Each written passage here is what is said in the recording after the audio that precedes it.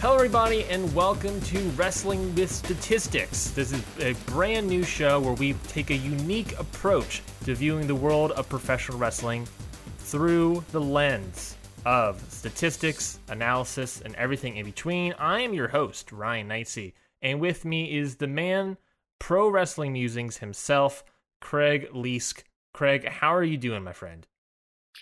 As I was just saying, I'm super confident for our first podcast. I couldn't be more confident right now. Definitely not very nervous and too full of coffee. Yeah, you're brimming. Hold on, I forgot the word. You're glowing with confidence. I can see it in your face. This is a brand new show. Craig and I, we've worked together in the past, and Craig came up with this idea of doing a show, and here we are today. We got a lot of stuff for you. Of course, this week on the docket, we're looking at the semifinals of the AEW TNT title tournament. Of course, those matches being Cody Rhodes and Darby Allin, and also Lance Archer versus Dustin Rhodes. We're going to be looking a little bit at that. Of course, we got all of these stats and numbers from Craig himself. And we're going to be diving into those two matches that were very well received, quite rightly so. But two matches that were very different in terms of the kind of the stories that they were told and the numbers that you can highlight behind those stories that were told.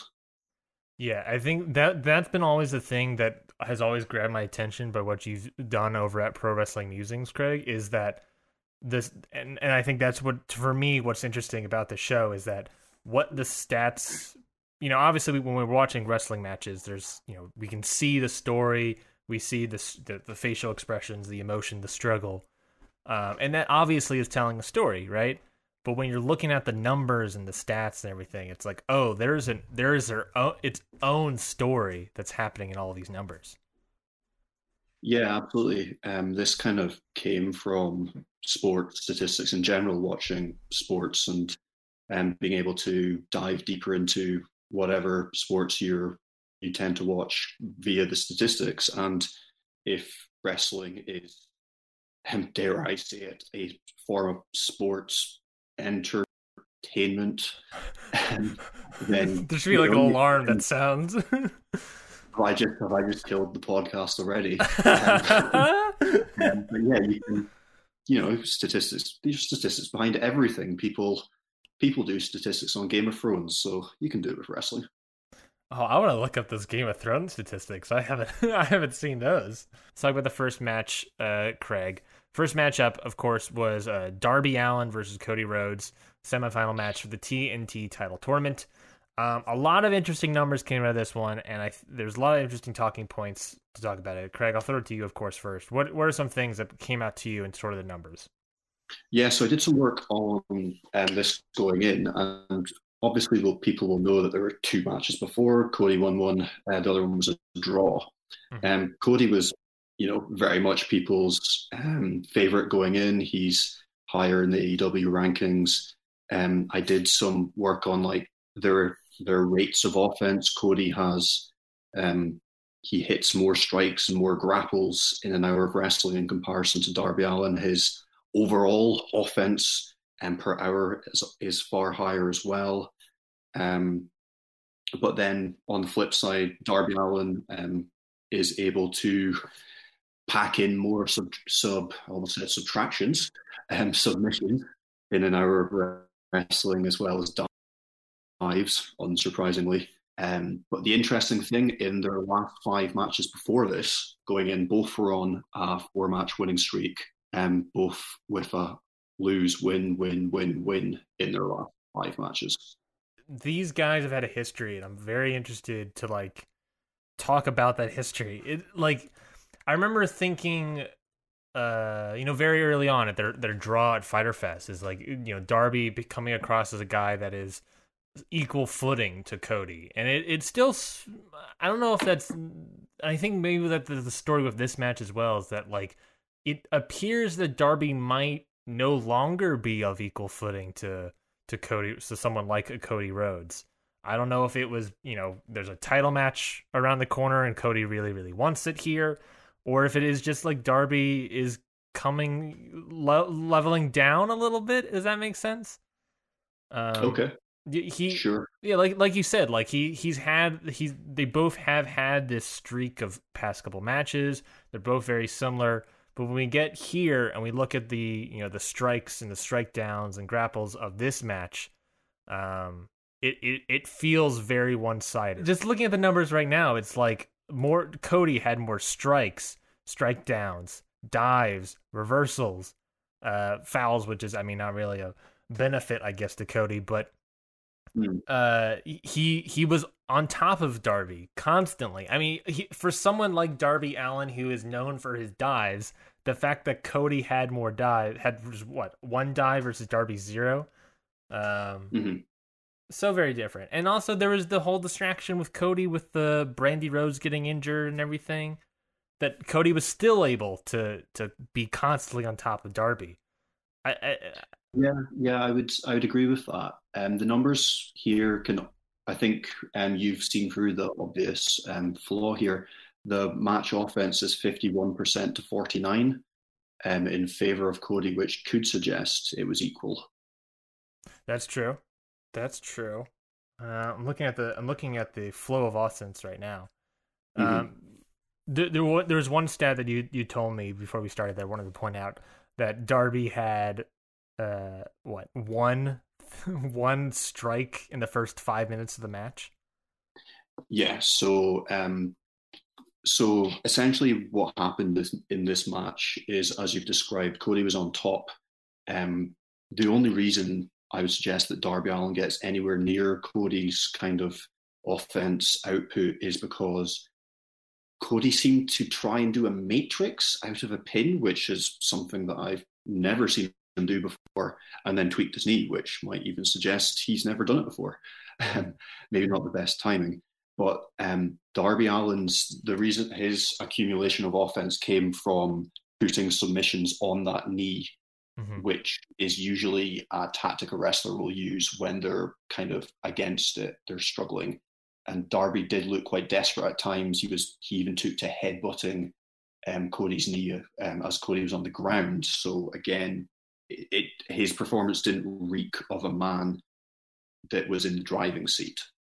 Do you remember what time or how many minutes into the match where Cody tweaked his knee? Or would you make a rough estimate, maybe like 5 minutes or so in? I would. Do you know what? Yeah, it does look like it might be 5 minutes or so. I don't have that exactly, but yes, about 5, 6, 7 minutes in. Okay, so it would make sense to say that if you're looking at the flow of offense, it changes dramatically when that happens. Yeah, like the moment Cody tweaks his knee, Darby takes advantage, and then Darby is able to come back, but not just come back, but basically come very close to even with Cody for the rest of the match.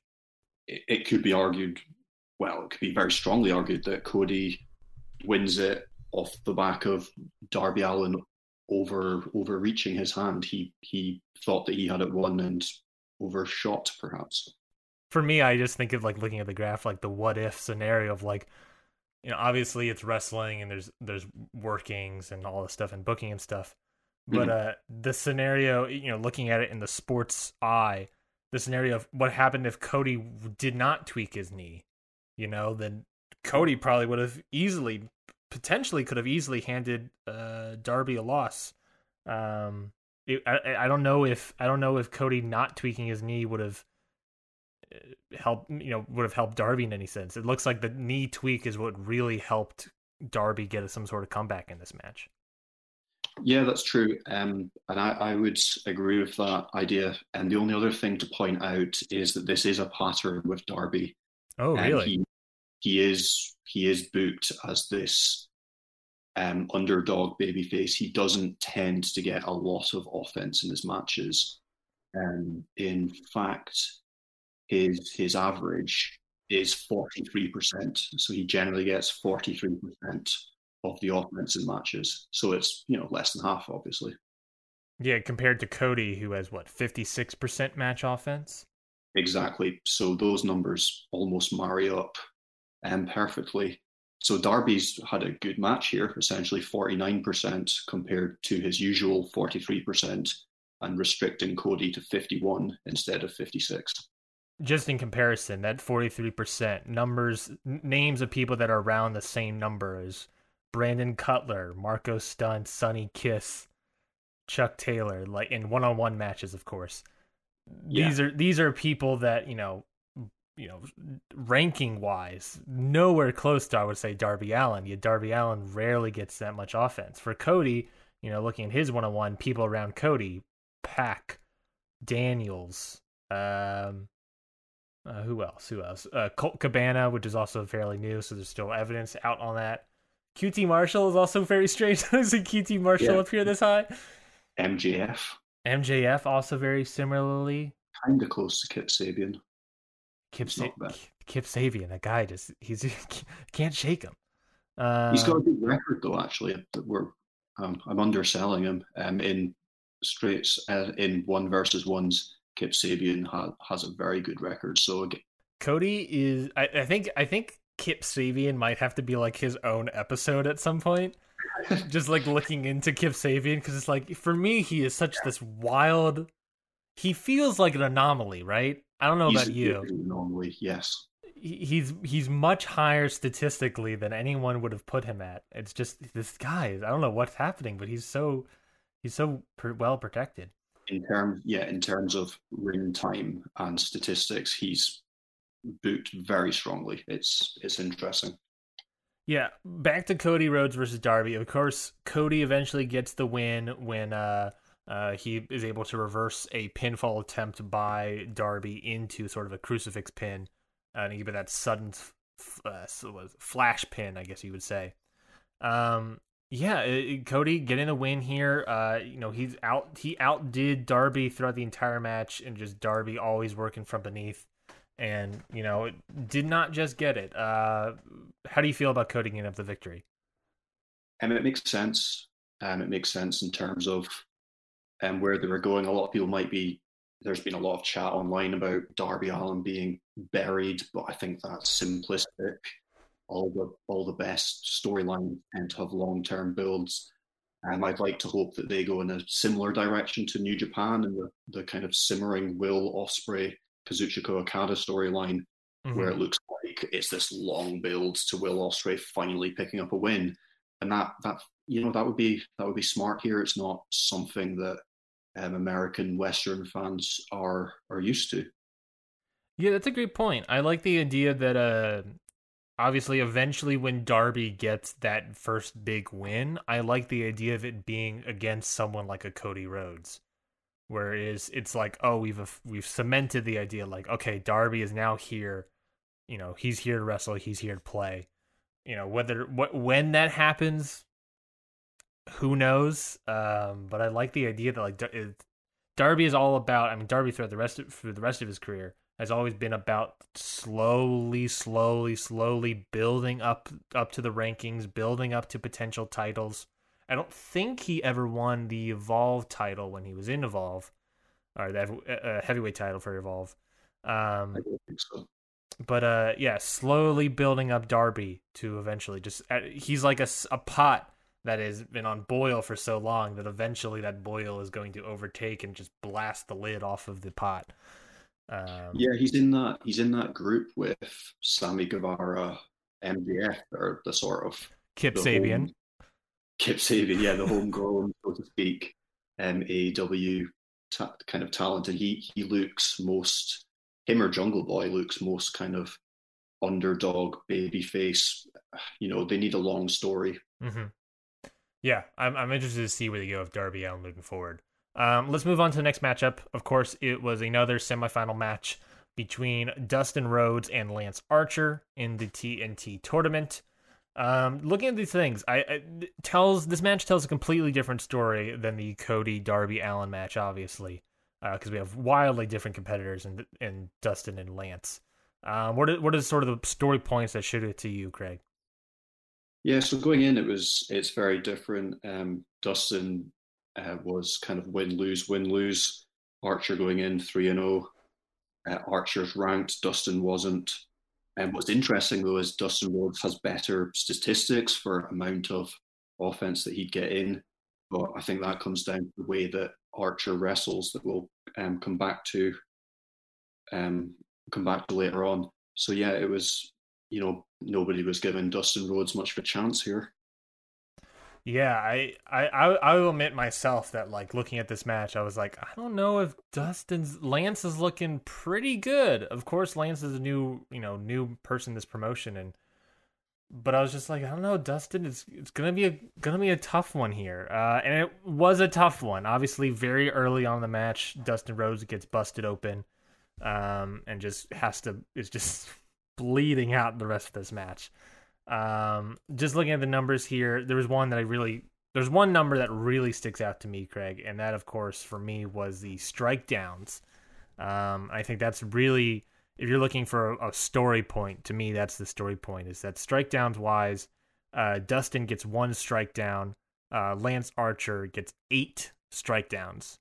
And if I remember correctly, these are, of course, your stats, but if I remember correctly, strike downs is that when you strike an opponent and they fall down. That's pretty simply, yes, right? Exactly, yes. Just to be clear. Just to be clear. And comparing that to just normal strikes, Dustin gets 49 strikes, Lance gets 32. So to me, it's like, oh, Dustin is on top. Dustin has more strikes than Lance Archer, but when Lance Archer hits him, Dustin goes down, and I that seems to be the story for me in this match. Yeah, when you look at these numbers, Dustin Rhodes 56% of the total offense. If you watch the match, that might sound confusing. You might not, have a memory of Dustin Rhodes pummeling Lance Archer, and that's because that's not what happened. Dustin Rhodes 2% of his strikes downed Lance Archer, whereas Lance Archer was all the way up there at 25%. Wow. 1 in 4 downing Dustin Rhodes, which makes a lot more sense. Wow. Yeah. And then there's also the aspect that, like, you're looking at match offense. There's the aspect that Lance Archer, as I guess character would be the word. As a character, Lance Archer is a person that likes taking punishment and then converting that almost in a way to dealing out punishment. There are multiple times in that match where Lance Archer is asking to get hit, and then when he does get hit, he's just sort of like laughing it off, and then just knocks Dustin on his ass. Exactly. Yeah. That's what you need to keep in your mind when you're reading these statistics. It's not just the amount of numbers. You need to look at the strike downs. Lance Archer asks to get punched and then laughs in his face and knocks him down. It seems to be how he's building his character, and it's different and it's interesting. Very interesting. Also, he just doesn't care about his opponents. We're looking at 8 fouls, 7 taunts. Yeah. He's literally just like, what was the word? Playing with his food is the way I would describe Lance Archer. Yeah, just doing what he wants, essentially, which you will notice that from the minute he comes out. This week he brought a random from backstage with him just to throw on the ground as he came in. Or conversely, in all of his squash matches that he was having a couple weeks prior, he would just come out, make his entrance, go into the ring, boot down his opponent, and then continue taunting, finishing up his entrance, and then undress and get ready for the match. Yeah, absolutely. He's just a bulldozer, plain and simple. Now I'm looking at the flow of offense here, Craig. Archer very consistent in his offense here. It looks like. So it's a line essentially. He's very consistent throughout the match, whereas Dustin Rhodes rises and falls dramatically at the end. I guess similar question. Do you at all remember when Dustin got busted open, time-wise? So that would have happened around 7 minutes. 7-minute marker? Oh, that's interesting. Yeah. Okay, so it was like looking at the stats here. It's basically You know, Do you know what? I think that happened around 3 or 4 minutes. Actually, I think it was very early. 3 or 4. You think? Yeah, That's interesting. Yeah, it's Dustin Archer are very even, then Dustin gets busted open, and then it's just like, just trying to fight or whatever, just trying to go yeah, down. Yeah, I think for me, another story point about this match is that this match really is about Dustin's heart and Dustin's determination to try to overcome Lance Archer despite bleeding from the skull, despite his opponent, of course. Dustin just kept trying, what's the phrase he uses? Keep stepping. Just keeps working, keeps tirelessly working to try to get some more offense in, try to keep fighting him, trying to keep downing him. But whenever, it's just Lance playing with his food. He's playing with a dying animal essentially, and just knocks him on his ass and then takes him out with the ABD claw. yeah. Essentially, the graph kind of backs up everything you just said there. They start even. Dustin gets hurt. It slumps down as he's kind of taken advantage of, and then he has a second wind, gets the kind of biggest spike in offense of the match, and then eventually is just overwhelmed by his behemoth of an opponent.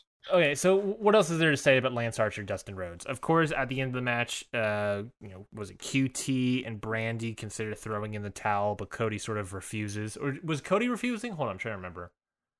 Yeah, Cody refuses, and then Lance takes the towel out of Cody's hand and throws it away so that he can continue beating up an old man.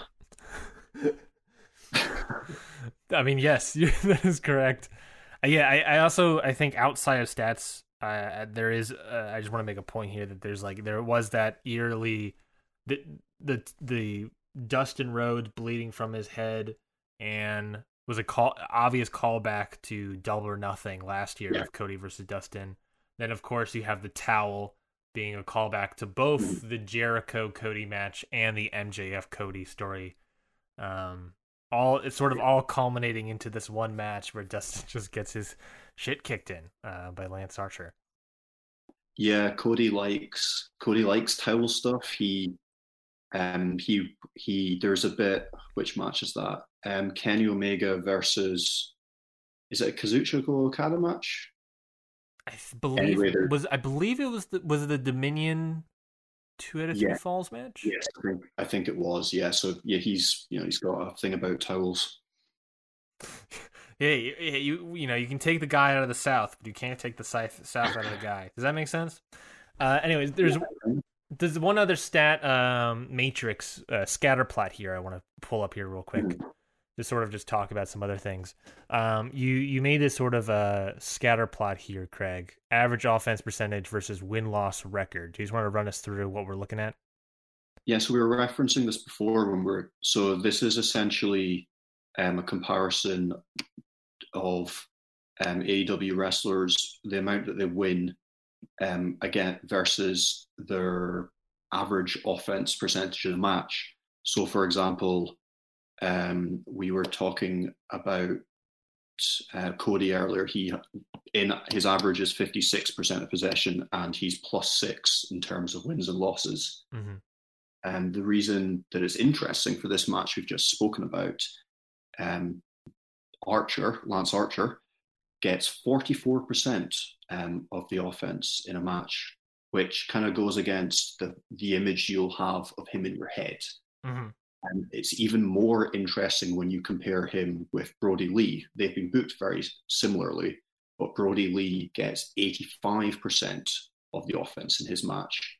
Wardlow gets 73% of the offense in his matches. So we've got these two big wrestlers that are being presented as unstoppable forces. And yeah, they're dominating matches. And then you've got Archer, who is presumably the quintessential unstoppable force, with only 40% in a match. Yeah, it goes back to the idea that like Archer is someone that is playing with his food, whereas someone like a Brody Lee, someone like a Wardlow, they are just going in and doing absolute destruction. Archer is coming in, he wants to fight, He Mhm. wants, he likes, and he's laughing at it. He gets joy from getting hit. Yeah. He likes taking that offense, and that does obviously, skew his numbers down because he's asking to be hit. Whereas Brody Yeah. Lee is like, Brody Lee's not asking to be hit. Brody Lee's out there to just destroy people and get some more cult members, really. Just absolutely. Which kind of builds the mystique around Archer at this point. Mhm. Brody Lee, 85% of a match. So if you're a wrestler, you just need to find a way to get your stuff in, as your, that's plan one, plan A. Archer, people are already they're already, putting things on him already. What's the next? You need to come up with a more sophisticated plan. You need, it's not just about being fast or getting to him. It's about doing something that can actually affect him. That's a great segue into the next topic here. I want to look towards that Cody Archer. Of course, that is the finals out of these semifinals. Cody versus Archer taking place for the TNT title at Double or Nothing. That's a great talking point there is that Archer is someone that takes a lot of offense. He's letting people get their stuff in. He's literally asking for it. As someone, looking at this, Cody has 56% average offense. Archer's 44%. Cody does a lot of strikes. Cody gets a lot of offense in, but versus an opponent like Lance Archer, who absorbs a lot of punishment, do you think Cody will have any sort of advantage heading into that match? Well, the numbers actually marry up perfectly. Cody, his average is 56% of the offense, whereas Archer's is 44%. So Archer has already been winning matches against opponents that typically give out 56% of the offense. Oh, so, yeah. If you're looking for OCD stats, there you go. I felt the connections in my brain fire together when you said that, and I was like, oh no, that's awesome. Yeah. What on earth does Cody do? That's the only question here, really. The other thing that you might like to point out is that people seem to be kicking out of his finisher. Oh, Cody's, yes. That was a thing I was noticing, is that Cody has a lot of finishers. Obviously, the Crossroads is his main finisher, but of course he has the figure four lock. He's also I believe he's used the Cody Cutter to win a match, along with, I believe, a roll up at some point as well. It was a trend I was also noticing for a little bit, is that early on in his promotion, Cody Rhodes was just using one Crossroads to win a match, and then at a certain point, believe it was the Chris Jericho match, where Chris Jericho might have been the first person to kick out a Crossroads. I have to double check that. I would have to double check. Off the top of my head. Yeah, I would have to double check that. I'm not entirely positive, but then it became this thing that then all of a sudden in the new year, Cody is now using two Crossroads to put in his opponent. Whether it be a Kip Sabian, whether it be a Jimmy Havoc. He's using two Crossroads to put down his opponent. It almost feels like... I think he might have used 3 against Kip Sabian. Oh, are you protecting Kip Sabian even more? Not to be that guy, but if I don't say it, then somebody will. What are we, protecting Kip Sabian even more? Give you 3? No. If you go onto like wrestling Twitter and you say a stat and it's wrong, people get like really upset. That's so that's so funny. But point being is that in the new year, maybe it's the addition of Arn Anderson. They've been looking at the numbers and they're like, oh, let's just hit him with 2 Crossroads and then I'll pin the opponent. And it became even prevalent even more in the Darby Allin match, where Cody hits 1 Crossroads, goes for the pin, and Darby kicks out of it. Yeah. It's now there's evidence suggesting that 1 Crossroads is not enough. If you're looking at the Cody Archer match, he might have to hit 2 crossroads, and I fear that even hitting 2 crossroads might not be enough against a person like Lance Archer.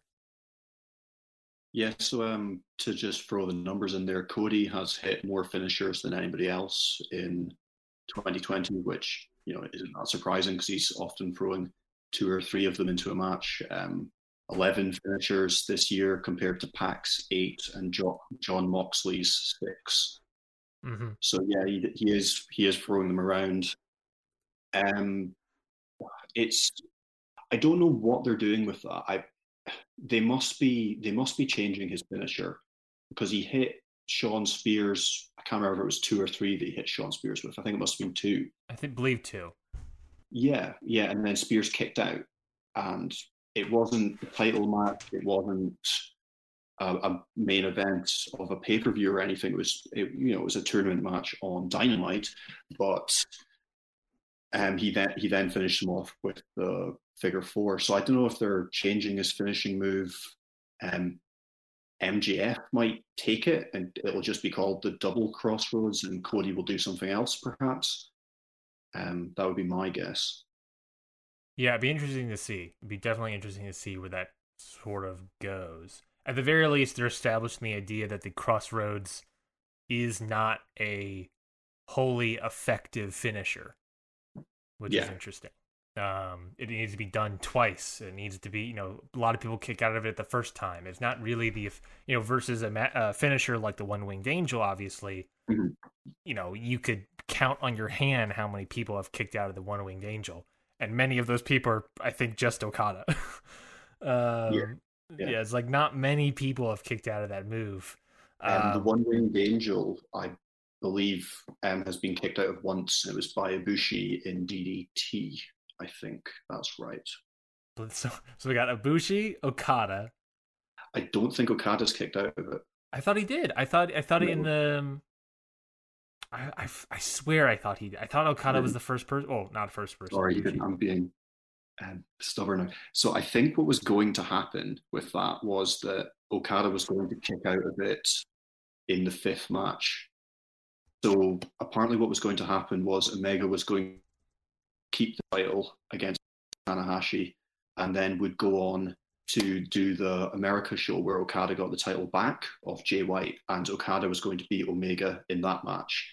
And I would guess that Okada would have kicked out of the One-Winged Angel in that match.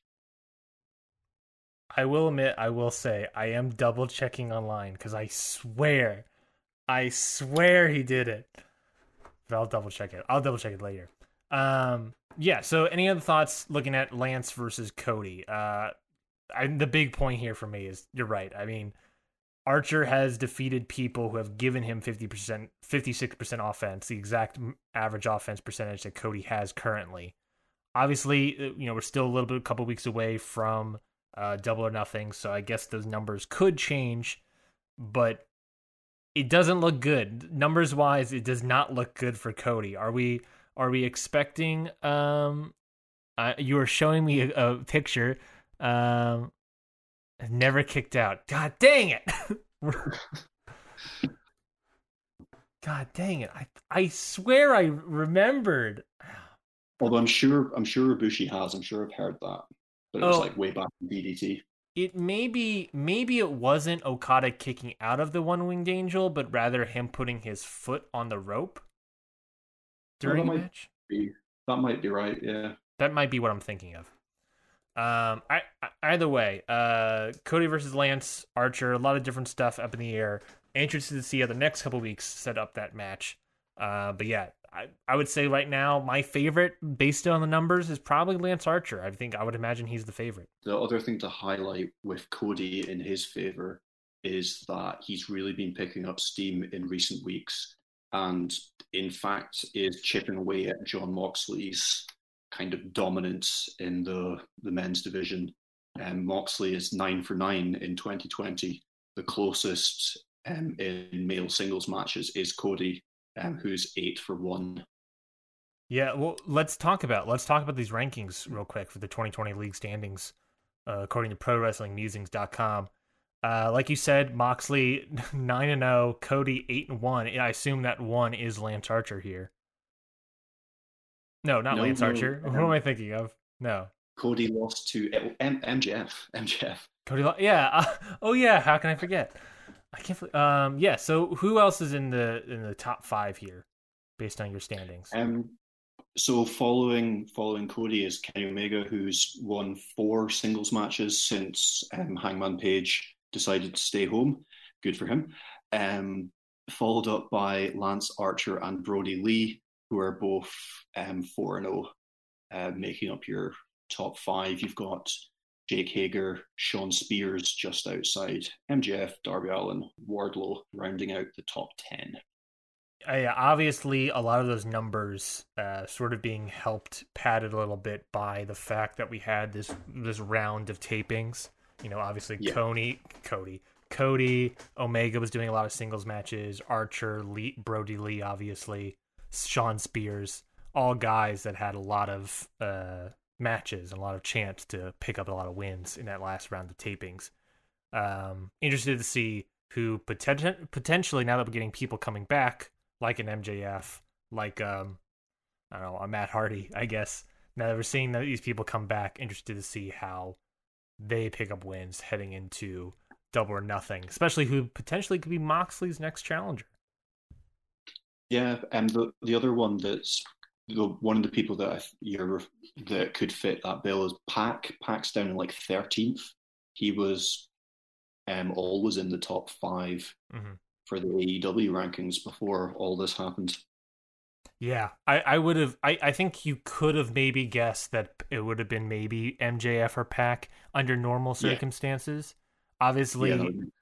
Obviously, Pac is out of the picture for however long right now, sadly. I'm very interested to see how that shapes up. Looking at the women's division, I think it's pretty obvious who the next challenger is going to be for that women's title.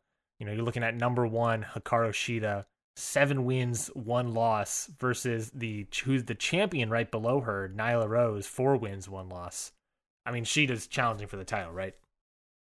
Surely, yeah. I did a written piece for somebody a while ago, and we were talking about how the AEW rankings worked, and my biggest sticking point with them was that the rankings felt arbitrary. They just kind of used them.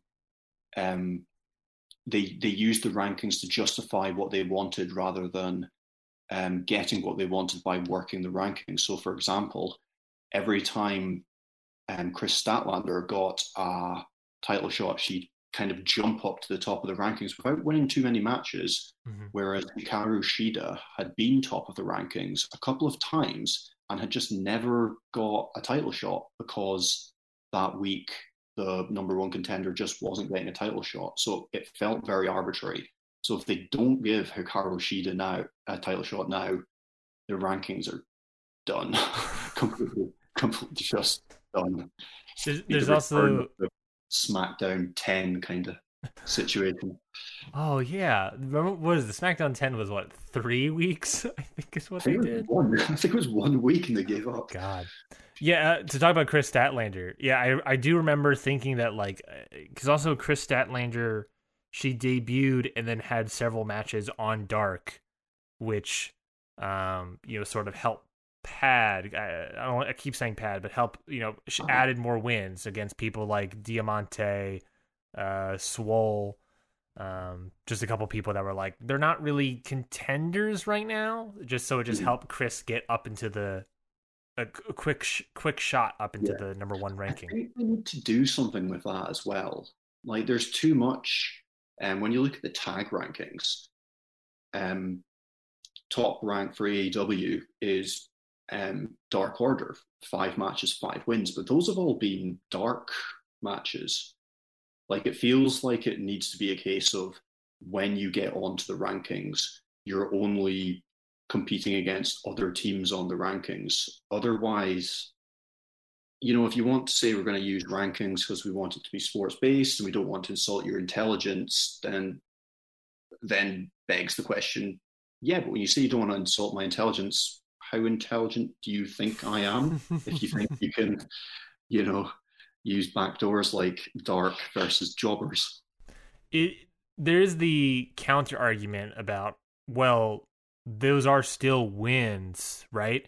I see what you're saying, but I'm just playing devil's advocate here. It's like, Yeah, well, Dark Order, they still have 5 wins. Yeah, they're against people like, Sean Spears and whoever, whoever the wrestler of the week, or, versus Strong Hearts or TH2, against people that are very low on the rankings. But at the same time, there are still wins on the B show. So yeah, I see both sides of the arguments. It's like they're still winning, but it's like these wins don't really matter. I think that's the caveat to the thing, is like wins that matter versus wins that are just wins. And I do agree. I think if you're doing a sports based thing, you kind of a win needs to be a win. I don't know, maybe it depends how complex you want it to be. But it could just be like people on Dark fight against people on Dark, and then you get promoted to Dynamite. I don't. It's, the regulation league. Well, yeah. How convoluted do you want it to be? It just, that Dark Order stat sticks out, 5 wins, but they haven't beat, they haven't beat Oh no, they did beat SCU, I suppose. Yes, I believe that might have been their only non-Dark win. Yeah, they've certainly not beat Young Bucks, Lucha, those kind of teams. Yeah, obviously, also asterisked. Obviously, a lot of, it might be different if the COVID and quarantining wasn't an issue. Yeah. Maybe we would have seen them have more matches against the Young Bucks and whatnot. Also, obviously, also this upcoming Wednesday in AEW Dynamite is going to be very interesting to watch how that plays out. But yeah, I mean, to see who's there. Yeah, just looking at the rankings, seeing who's there is going to be a big thing. Because there's the aspect of that, we have the tag match coming up, which is Kenny Omega versus Matt Hardy. Where's Adam Page? He's obviously been quarantining, but is he going to stop quarantining? Is he going to go in? It's a tough thing because it's like, obviously, I think all of these wrestlers should probably be quarantining. But it's all screwed up. Let's start talking about next week's matches while we're talking about it right now. I think this thing is really interesting because I've got a very cynical, like, what if they wouldn't turn that into a strategy, would they? They wouldn't tell Adam Page to just stay home so that they can say he's refusing to come in as a baby move. As a babyface move. I don't know. It's tough because I could easily see WWE doing that. I.e., look at like, oh, let's fire this guy and then have him still compete in our NXT title tournament. Yeah. And write a whole storyline around that. I could, obviously there's that WWE brain rot of like, I could see other companies doing such a thing. But AEW, it's tough because they still have a little more trust, I guess, in their audience. I could see them. I could also see him. He seems like somebody that would, choose to do that off his own back. Exactly. And I think that's the big thing, is that I could easily see Adam Page being like, "Yeah, I'm staying home. It's the smart thing to do right now is stay at home. I'm going to stay home." You could make an argument that like I could see AEW just being like, yeah, Adam Page isn't here because he's choosing to stay home for whatever reason, but because he is sort of like, it's also not like he needs to worry about his place on the card because when he comes back, people will go crazy for him. Yeah. I'm interested to see what happens with all of this stuff. Obviously, there's everything that's happening in the world is very difficult to wrap the head around when it comes to professional wrestling. But so that is basically, I guess, the idea. Next week's Dynamite, or this upcoming Dynamite, Omega, Matt Hardy, the debut of Matt Hardy on AEW Dynamite in a match versus Chris Jericho and Sammy Guevara, the Les Sex Gods. I said the Les Sex Gods. I don't know, what am I doing? And a street fight, which would be very interesting to watch. What else we got? AEW World Champion Jon Moxley versus Frankie Kazarian in a non-title match.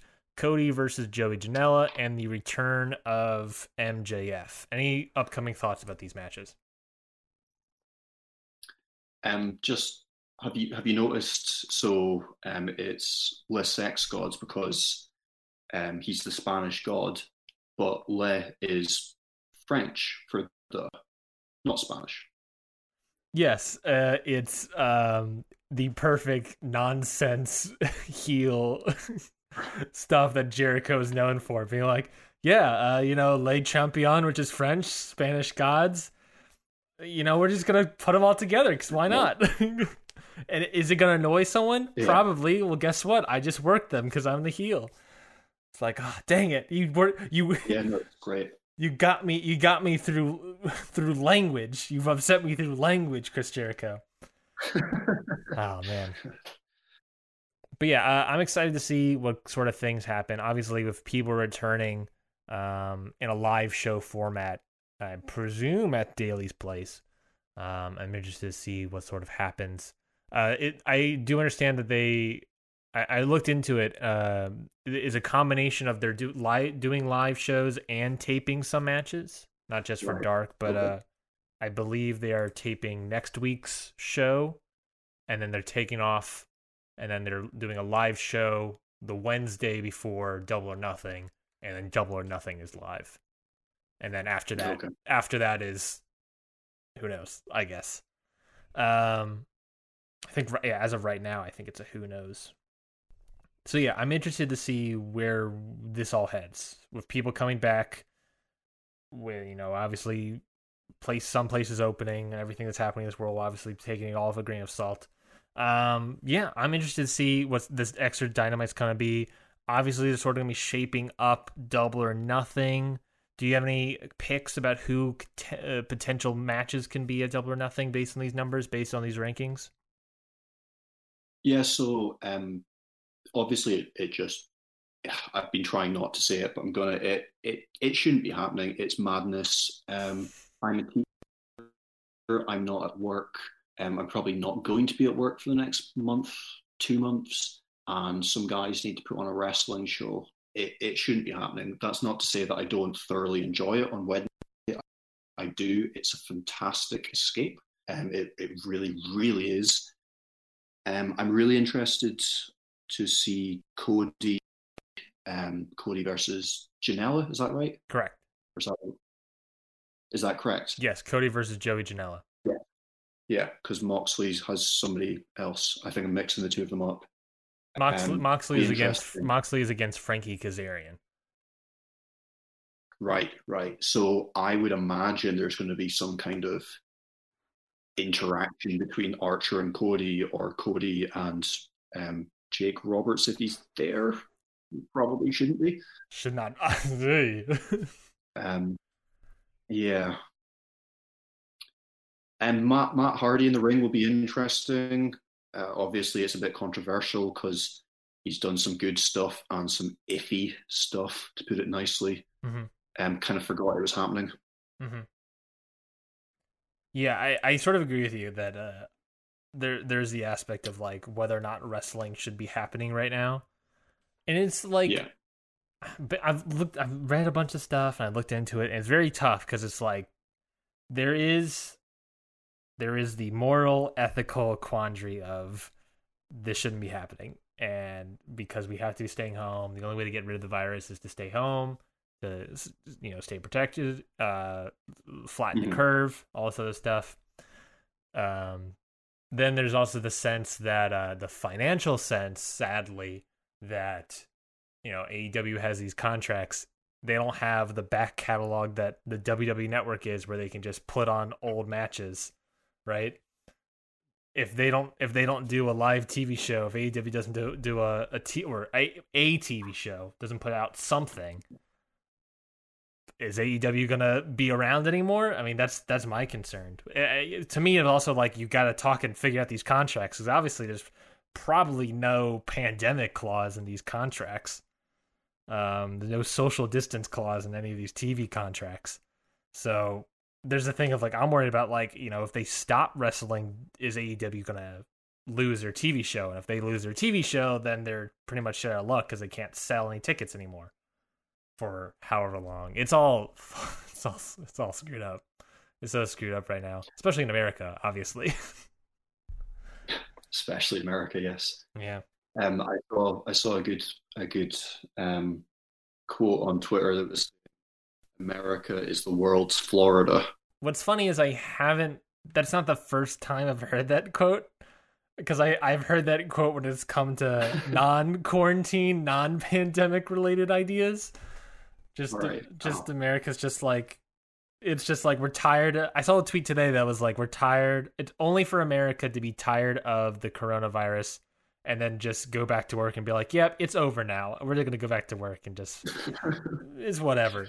Yeah, it's the world we live in, sadly. It's easily, especially the world I live in, I guess. Being the one that lives in Georgia, one of the multiple states that open up prematurely. Yeah. On the wrestling side of things, it's just everything's very interested. Like you said, I do like watching AEW Dynamite. I think AEW Dynamite, versus other wrestling shows that have been put out, whether it be WWE, Stardom, whatever else shows that have been put out with no fans in attendance. I really enjoy how AEW Dynamite is doing it, in the sense that they have like a faux crowd cheering and stuff. And that, for me, that's helped out a lot. It's the best version of it. Yeah, absolutely. Yeah, I think that's what I really like the most about what they've been doing, is that, if we can't have fans, let's just make fans, I guess, in a weird way, out of our wrestlers. My favorite tweet I've ever seen about all of this stuff was, it's very reminiscent, and you might appreciate this especially. It's very reminiscent of going to school, and there is that one kid that keeps doing something bad, and and it ends up being a punishment for the entire class. That's what it feels like. It's just like, It's like, come on, guys, just stop going to the beaches, and then we could all be okay. Oh, those beach photos are crazy. Oh, did you see the one about the one guy, that one lawyer that showed up dressed like the Grim Reaper? Yes, that was funny. Yeah. It's just like, oh my god. It's like, I get what you're saying, my man, but just really beating the nail over the head there. I love it. But also, come on, man, you're also out. Yeah, it should still also be inside. It's like, everyone should be inside. Yeah, we'll, it all sort of sucks, but I keep telling people all the time, one day at a time. There's a lot of people out there that are getting tired of it, and I understand why you're tired of it. We're all sort of tired of it, but just keep staying inside. At the very least, wear masks, wash your hands consistently, and we're gonna get through this together. Thank you, everybody, for listening. This was our first episode, so thank you so much for listening to it. I guess we'll be back next week for more conversation, I guess, Craig. We'll be back next time for more conversation, more stats, more analysis about what's happening in the world of professional wrestling. Craig, what do you have to promote? Yeah, absolutely. Thank you very much, Ryan, for taking the lead on this and hosting. Excellent job, as always. Hopefully, I in particular will get better at doing these kind of things as we go. If you have enjoyed the content of this podcast, please check out prowrestlingmusings.com, where you can find everything that we've spoken about. The point of the site is that it's looking at wrestling in a sports-orientated way. There are league tables, match reports, and feature pieces that kind of explore trends or what's going on in particular matches. And of course, you can find, if you want a quick link, all of those links about sort of what the tables and stuff we talked about are in the description of this podcast episode. So those rankings, those graphs, those average offense percentages versus win-loss records, all that stuff you can find in the description of this episode. So just go down there and take a click and take a gander, why don't you? You can find me at Hit the Books Pod. Of course, that's where you're listening this feed from. So why not subscribe while you're at it? Of course, by subscribing, you will be helping out, promoting this show even more, and more people will be able to find it. Especially if you leave a review. just leave a review. We will greatly appreciate that. There's not just this show on this podcast feed. There are a bunch of other shows.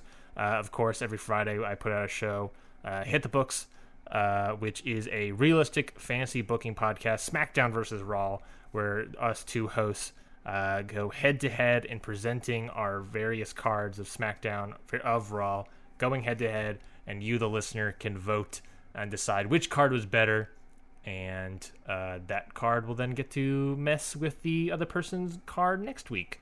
Anyways, thank you so much, everybody, for listening. Follow at Hit the Books Pod on Twitter, along with at Pro Wrestling Musings on Twitter. I believe it's at PW Musings. Am I correct, Craig? At PM Musings, yeah. At PM Musings. Go follow that today. Leave a review, subscribe to this podcast. Thank you, everybody, so much for listening to Wrestling with Statistics. We'll see you next time. Have a great day.